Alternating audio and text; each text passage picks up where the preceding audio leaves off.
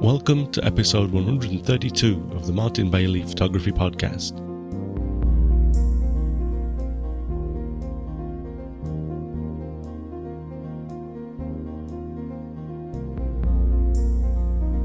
I've rarely seen an easy to understand explanation of how the aperture and distance to the subject affects the depth of field in our images.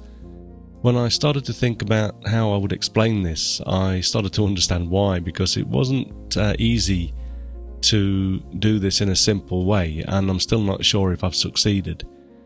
I'm sure you'll let me know though. What I've done is I've created 6 diagrams, very similar, but I've created 6 diagrams to help me explain this. I've not attempted to draw like scientifically accurate diagrams, rather just sort of threw them together in Microsoft Word. Well, they took a long time to do, but I did them in Microsoft Word, and hopefully they'll help me to explain more easily with the words that you're listening to right now. So let's jump right into it and attack what should be a very simple subject, though it never really seems to be so.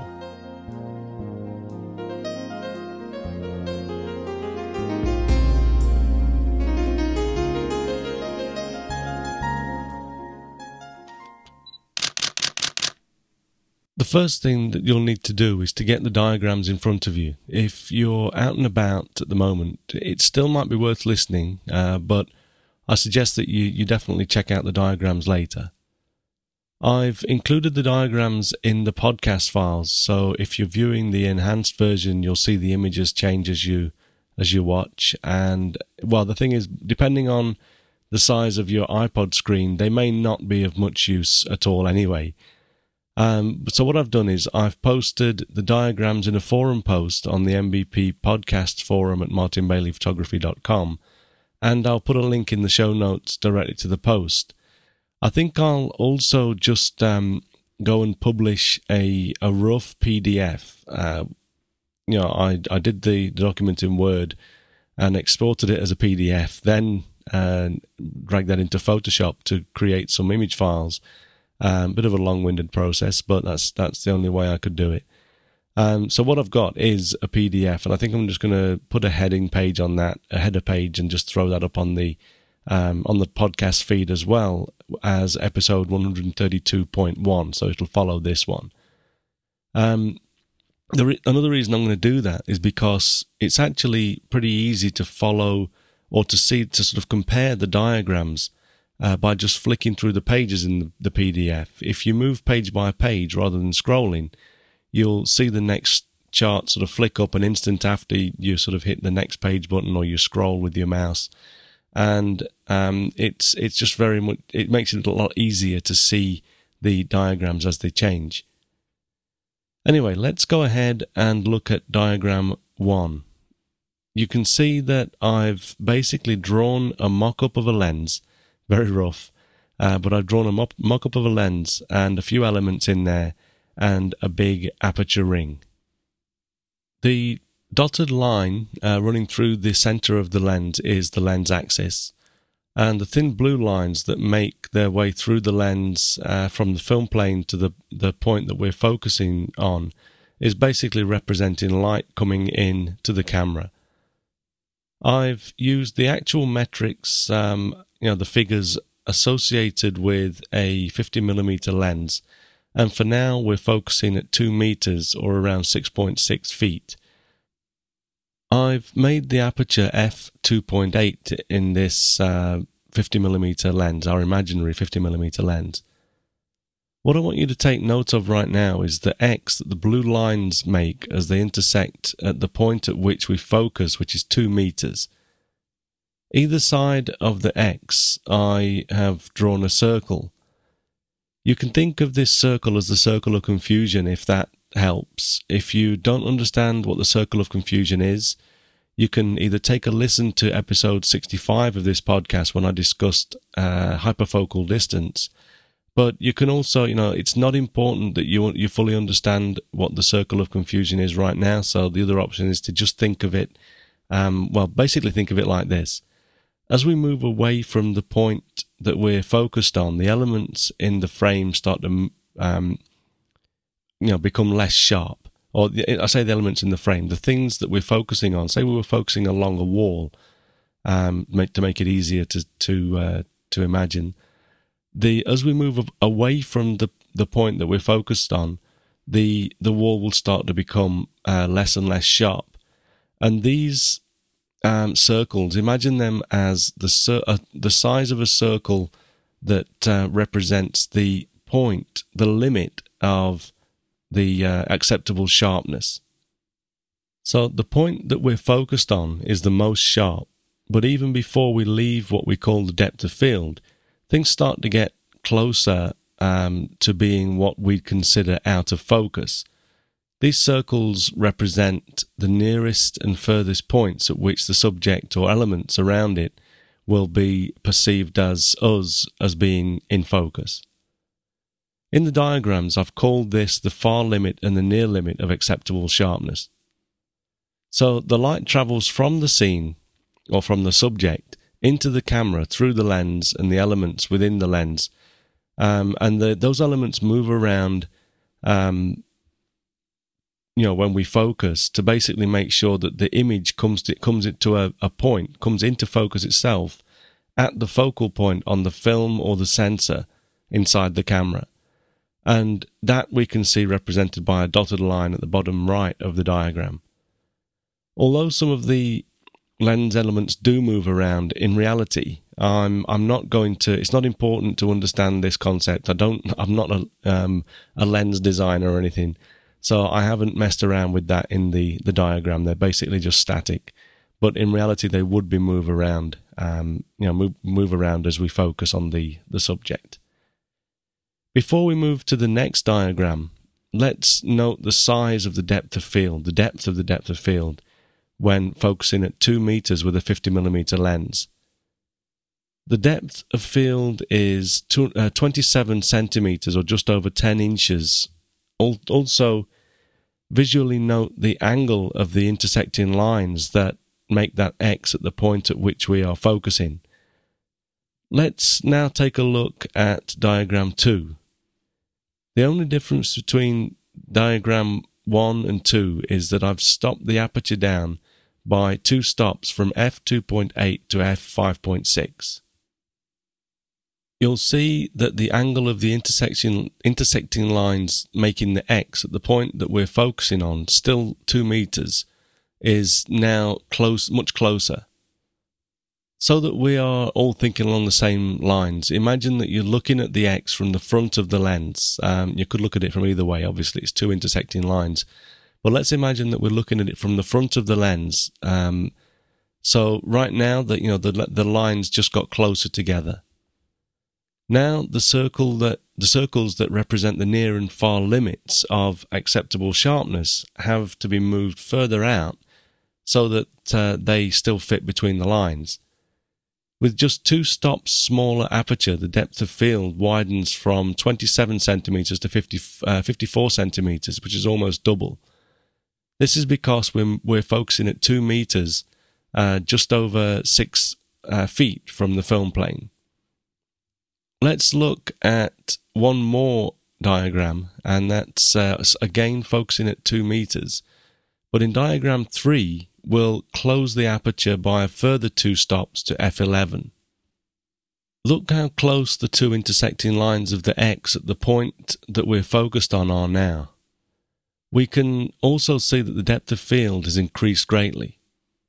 Now, to get the 2 circles of acceptable sharpness between the lines, we have to move them much further apart. The depth of field increases to 1.14 meters, or 3.74 feet, compared to the 27 centimeters that we had with an aperture of f2.8 when focused at the same 2 meters.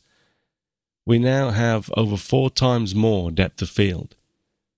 So we've seen here that even at the same distance to the subject, we can greatly increase our depth of field just by making the aperture smaller. In addition to the aperture though, distance to the subject, even at the same aperture, has a huge effect on the depth of field. Obviously, because the lines of the X that we've been looking at continue to move apart, the further away from the the point at which we focused and the depth of field, the more blurred the foreground and backgrounds get. It's not just like once you're out of the depth of field, the amount of blur is the same. If we imagine it as being this circle, the circle continues to get larger and larger, and that just means that the blurry effect just becomes more and more blurred as it gets further or nearer or further away from this area. This is why the more acute the angle of the X, the more quickly we start to see things out of focus. This is what we call bokeh as well. It's the wonderful Japanese word that's been assimilated into English, which I kind of like when that happens. But really, the more out of focus it gets, the more. I mean, for me personally, as a photographer, this is what I really like to bring my photos alive with. Really using this. But before I start to digress and go into that too much, let's take a look at diagram 4. And in this diagram, I've scaled down the size to around half the size so that we can get it onto the single page. But if you look at the numbers and the size of the camera and everything, I don't think that this will be too confusing. Anyway, what we've done now is kept the aperture at f5.6, which is of course relatively wide. But now we've focused on something 5 meters or 16.5 feet away. Look how much closer the lines of the intersecting X are now compared to the diagram that we looked at earlier, diagram 2, when we were focusing at just 2 meters, but also with f5.6 aperture. The depth of field has also increased from 54 centimeters to 1.7 feet to a whopping 3.8 meters or 12.5 feet. This is 7 times more depth of field just by focusing at 5 meters instead of 2 meters. So now we can see how focusing further away increases the depth of field, even with the same aperture. Just to reinforce this, let's take a look at another diagram, diagram number 5, and focus much closely. We're going to focus a lot more close to the lens or to the film plane. Let's imagine this time that we focus at 50 centimeters or 1.65 feet in front of the film plane. All focusing distance are measured from the film plane, by the way, so it's not a problem thinking about the distance from the film plane instead of from the distance from the front element of your lens. Still, and with an aperture of f5.6, see how wide the lines of the intersecting X are now, and how close the circles of near and far acceptable sharpness now are. We have a depth of field of just 3 centimeters or just over an inch, and if we open the aperture up to f2.8, as in diagram 6, we can see that the lines of the X get even wider apart and the depth of field is reduced to 2 centimeters or just over a half an inch. If we compare this to diagram 1 that we started with when we focused at 2 meters with the same f2.8, the depth of field is reduced from 27 centimeters to just 2 centimeters by changing the focusing distance from 2 meters to 50 centimeters or 1/4 of the distance. I think we've probably had enough of diagrams now, so I didn't make any more, but I'm sure that this will help you to appreciate why the depth of field gets so much shallower when doing very close macro work as well. Sometimes we're focusing on things just in front of the lens, literally, and if you're working at magnifications larger than life, it gets even more interesting. Say I'm using a short macro lens and focusing on something very close to the lens at about 20 centimeters from the film plane, that would be. My depth of field is reduced to just 2 millimeters. Because the lines of the intersecting X are at such a wide angle, it just the depth of field becomes very, very shallow. When you do larger than life macro work, it's not uncommon to have a depth of field of less than 1 millimeter, and you even have to stop down to like f11, f16 to get more than 1 millimeter. The other thing to bear in mind is that focal length, everything today, all of the diagrams we've worked with are just a 50 millimeter lens. But as the focal length increases or decreases, that influences the depth of field as well. The reason for this is because if we still focus at, say, 2 meters, which we've been working at today, with a 100 millimeter lens, the subject is magnified to twice the size. And this in turn means that we're magnifying the circles of acceptable sharpness. So what we have to do, basically things go out of focus twice as quickly, so that to still maintain the acceptable area of focus or the depth of field, we have to counter the magnification of that circle by halving it. Say, if we use this example of going from a 50 millimeter lens to a 100 millimeter lens, doubling the focal length, we have to half the size of the circle. And that means that obviously we're going to have to move it closer together between those two converging lines, and that in turn is going to make the depth of field smaller. And that just continues on. Basically the longer the focal length, the smaller the circles of acceptable sharpness get. And, we just have to keep keeping that in mind. And the depth of field just gets shallower and shallower and shallower, assuming that we're still talking about focusing them at the same distance. Anyway, I hope that this has helped, and if you didn't really understand why aperture and subject distance affect the depth of field the way it does, hopefully this has been of some help. If you're still confused, how about grabbing a small object, something to focus on, and getting yourself a tape measure and setting up your camera on a tripod and put the object 2 meters away from the camera, and then take 3 photos. One with your lens wide open, say if it's an f2.8 lens, open it up wide open, and then just take a shot, then take another one after you've stopped down by 2 stops. And so if you were using an f2.8 lens, that would take you to 5.6, and then shoot another image, and then go down another 2 stops to f11 and shoot a third image. If your lens's widest aperture is f4, for example, 2 stops will take you to f8, and 2 more stops will take you to f16. So just play around with that. Take your 3 shots, then move the object that you shot to 50 centimeters from the lens.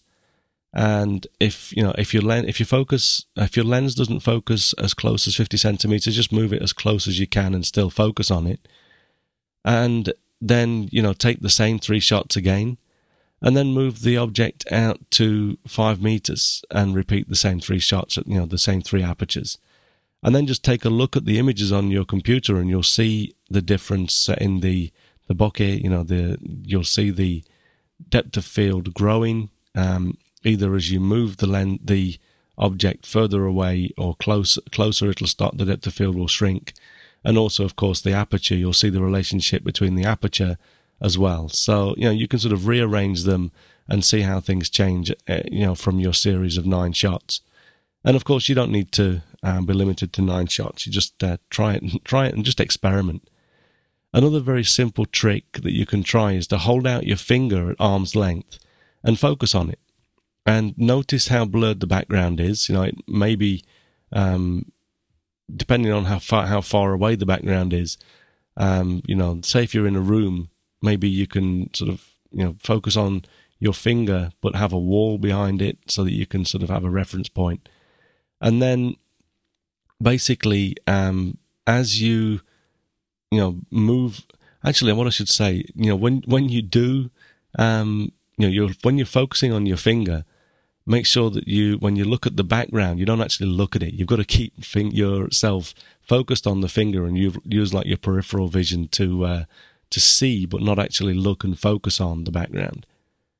And then basically you just move your finger towards your eyes. This doesn't need to be extremely slow. Probably the faster you do it, the better you'll see the effect. But take a few seconds to move your finger towards your eyes to maybe around the closest point that you can still focus on your finger. And as you do so, again, use that sort of peripheral vision to notice how the focus of the background changes as you continue to focus on your finger. And, if you move your finger back out again, you'll see the surroundings become a little bit more focused again. And you can do this with both eyes, both eyes open, or close one eye and just do it with one eye.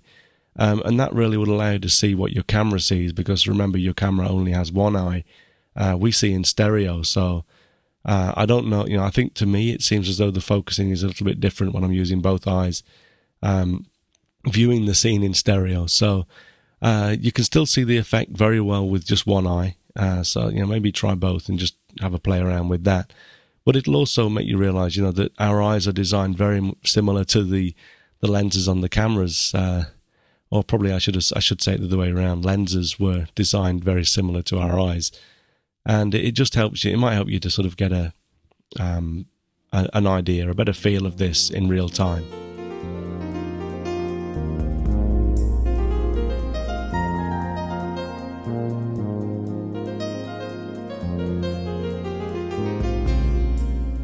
So that's it for today. I hope this has helped. I know that it's not a difficult subject, but as I said in the intro, I've never really heard or seen an explanation of this in a relatively simple manner, so I thought I'd have a go. There's one piece of news that I'd like to share with you before we finish today. I was recently mailed by a gentleman by the name of Stefan Neueger. I hope I'm not mispronouncing your name too badly, Stefan. And Stefan has a digital photography blog in the German language. Recently, Stefan's been showcasing podcasts, and he's just done a showcase of a fellow Photocast Network podcaster, John Arnold, and his podcast, The Photo Workthrough. And this week was my turn. Stefan was kind enough to showcase this podcast on his blog. So if you understand German and are interested, please take a look at photosneueger.com, and that's spelt FOTOS.NEUWEGER.com. And while you're there, you might want to check out the other content on the site, which I'm sure is great. I've had a flick through, but unfortunately, as I don't understand German, I don't understand it myself, but it looks like a great site. So maybe have a look around there if you do understand. So I'm not sure if my pronunciation of your name was right, but if it wasn't, then please forgive me, Stefan, and thanks very much for the showcase. Well, that's it for today, so thank you very much for listening, and you have a great week, whatever you do. Bye-bye.